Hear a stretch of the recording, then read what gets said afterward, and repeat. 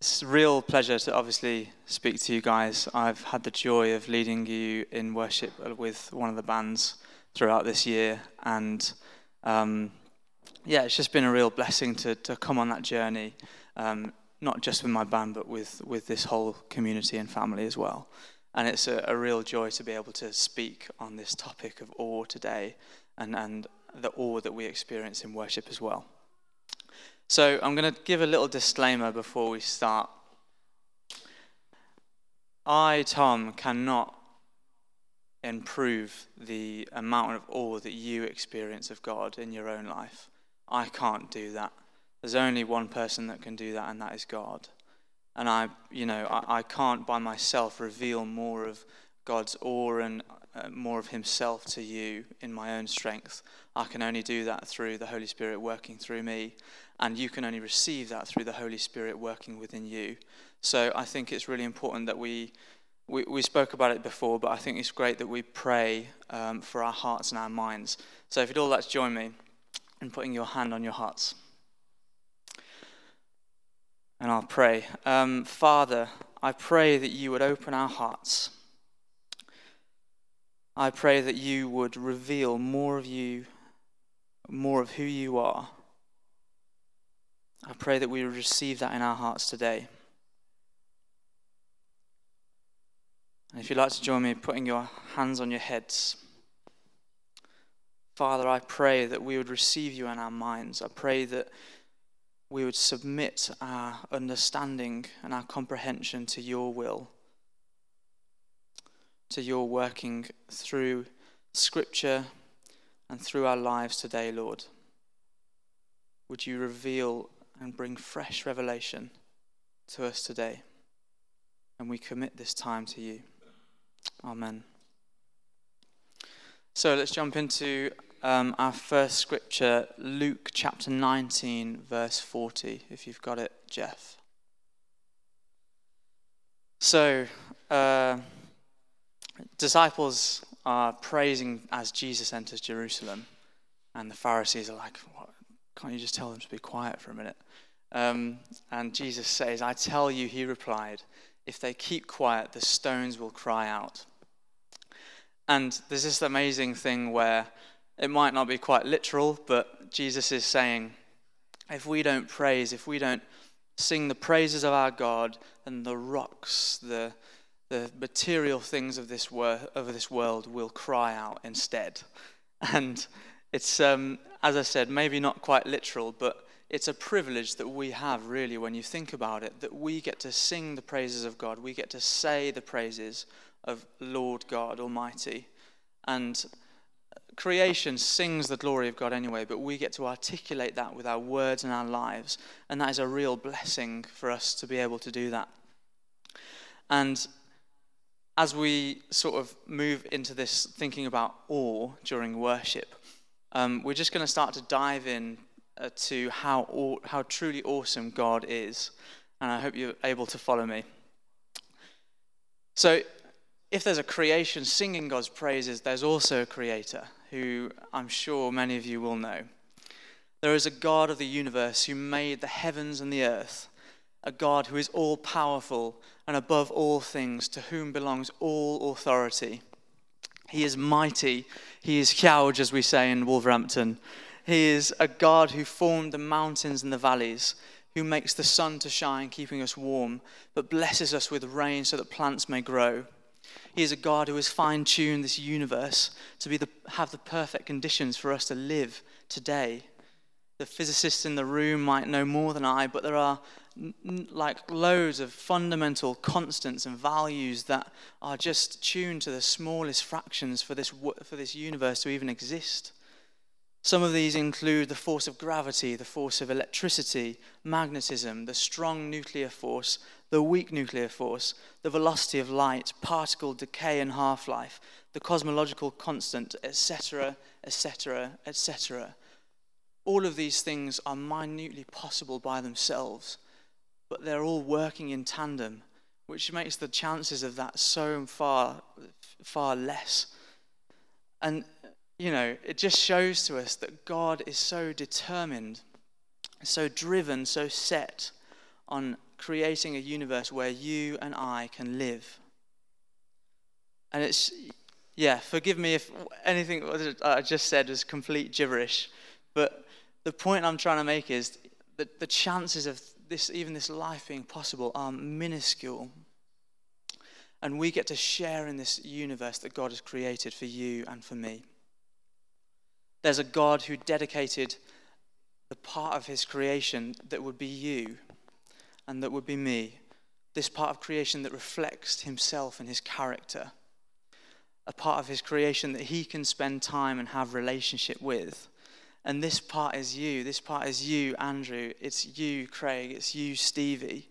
It's all of you. God created this whole universe to spend time with you. He knows you intricately. He knows everything about you, the hairs on your head, what makes you happy, what makes you sad, your likes, your dislikes, your strengths and your weaknesses. He knows the things that you care about, the way that you work, the way that you rest. Through him alone, you came into being, and through him alone, you are blessed with family and community. He is the reason that you are alive today, my friends, and he holds the entire universe in balance to give you life. You may think, right, okay, where do we go from there?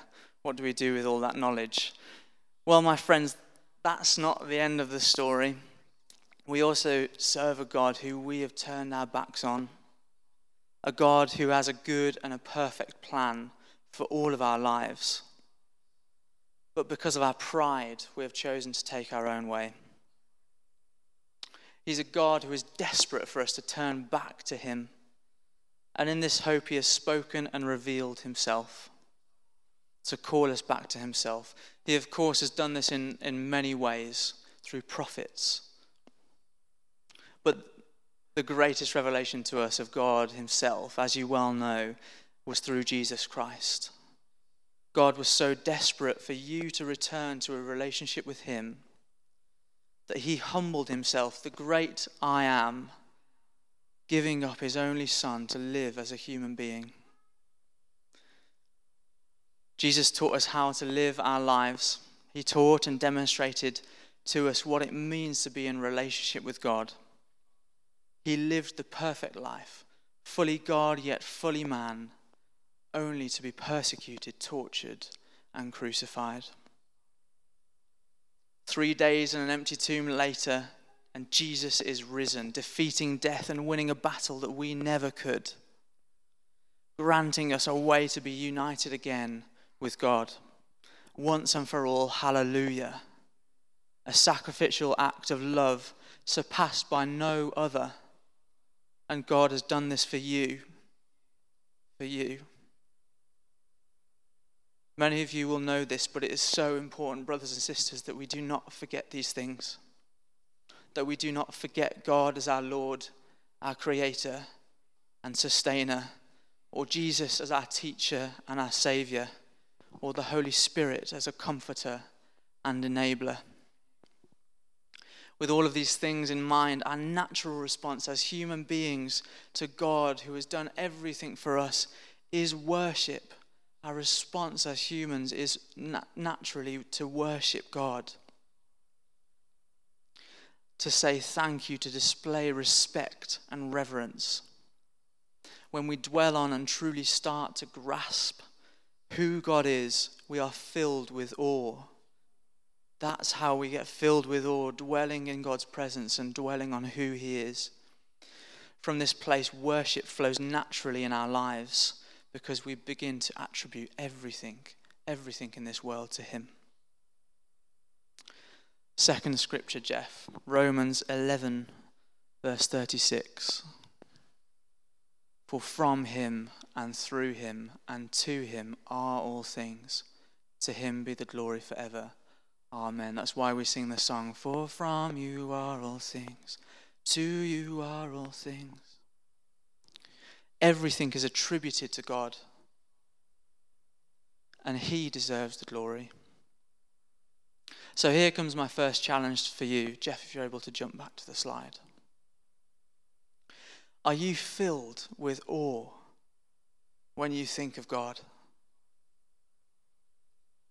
Does God fill you with awe? You know, a definition of awe is the following: an overwhelming feeling of reverence, admiration, and fear, etc., produced by that which is grand, sublime, extremely powerful, or the like. You know, if this isn't a reality for you, if you don't experience reverence, admiration, and fear of God, then trying to worship him is futile. Trying to worship something that you're not in awe of just doesn't work. As we approach this topic of worship, it's so important for us to firstly, before trying to worship God at all, is to firstly know who he is. So keep that in mind. Keep in mind that we serve a majestic God who fills us with awe, who is worth all of our worship. We're now going to spend a bit of time looking at a couple of words used in the Old Testament and the New Testament that should hopefully help us to gain a better understanding of biblical worship, especially when we start to think about how we approach our personal worship. So the first word, if you can, next slide, Jeff, is the Hebrew word shachar. Can you say that with me? Shachar. Very good. This word means to depress, to prostrate, especially in homage to royalty or to God. It means to bow yourself down, to crouch, to fall down flat, to humbly beseech, to do reverence, to make to stoop, and to worship. This is the primary word, Hebrew word in the Old Testament that we have for worship. It's translated to worship, to bow down, to reverence, to fall down, to stoop, and to crouch. And the interesting thing about this word shachar is that it's many times it's translated to worship, but it's also translated to bow down, depending on the context of this passage. For example, we find in Genesis 23, verse 7, Abraham bowed shachar before the Hittites. In this case, the context lets us know that Abraham was physically bowing as a respectful greeting to the Hittites. However, just one chapter before, in Genesis 22, verse 5, Abraham informs his servant that he and Isaac will go up on the mountain and shachar. In this case, the context makes it clear that Abraham intends to worship on the mountain. Since this word is translated into both worship and to bowing down, we can gather from that there's a real close relationship between those two things, bowing and worshipping. What does this tell us then for us today? It tells us that wrapped up in what we call worship today is the idea of bowing, of making ourselves low, of humbling ourselves before something else. True worship is all about humility. It's about coming before an awesome God and saying that you, God, are in charge and not me. It's about saying that bowing down is I'm not saying that bowing down is the secret to guaranteed pure worship in spirit and in truth.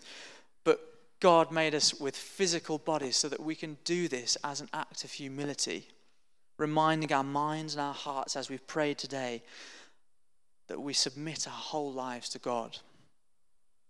So I'd encourage you to think about the following questions.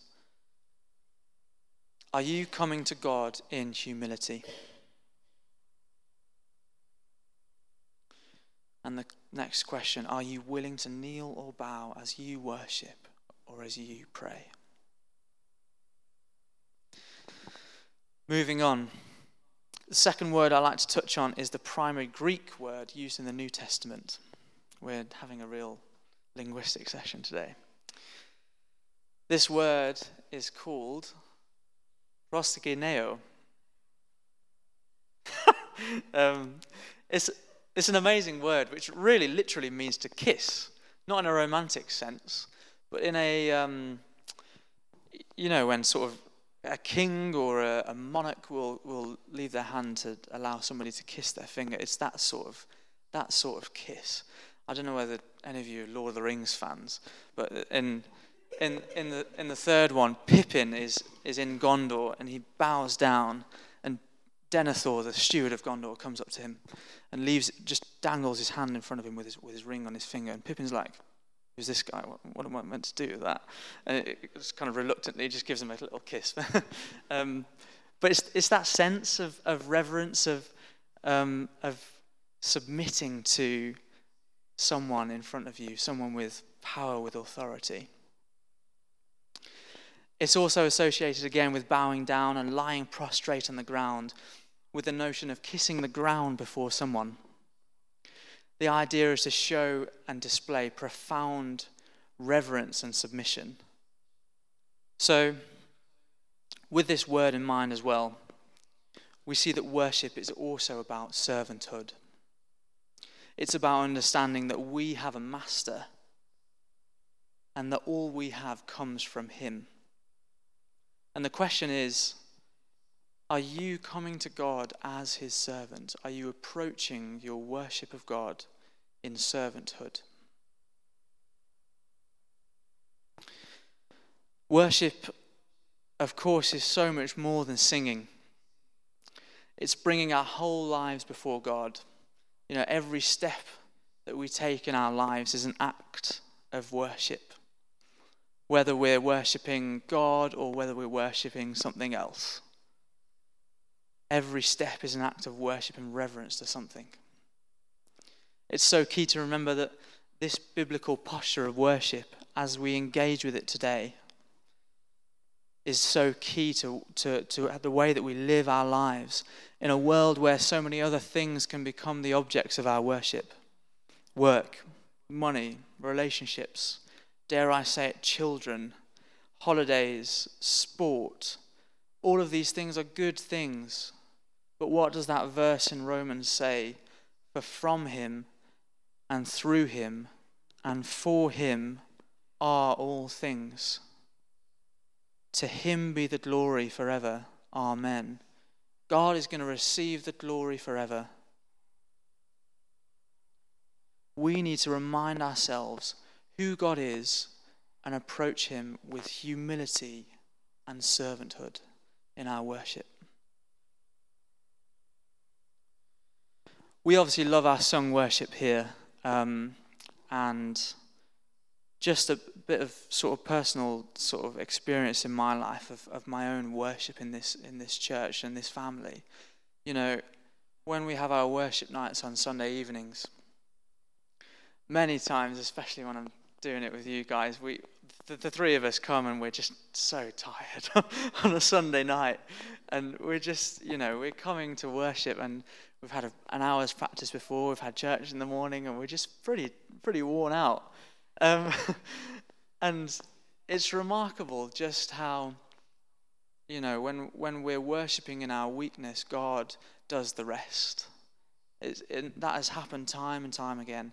Every single time that I come to worship night and either I lead or I play or I just come and worship myself, God works through my weakness more than I could ever imagine, and it's profound.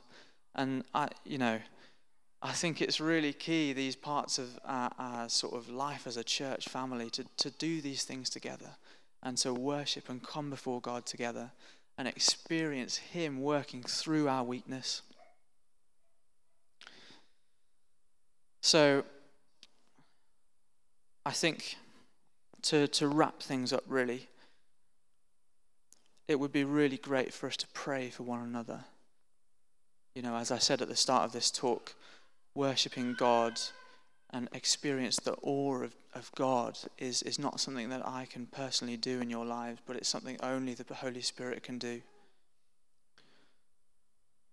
So I'd encourage you, have a little look around you, maybe grab someone, 2s, 3s, 4s, whatever works best. And I think it'd be really, really good for us to pray for one another, to experience more of the awe, more of the character, the identity of God, and for that to shape and form the way that we worship together as a family. So go ahead, find people around you, and let's pray as a church family together.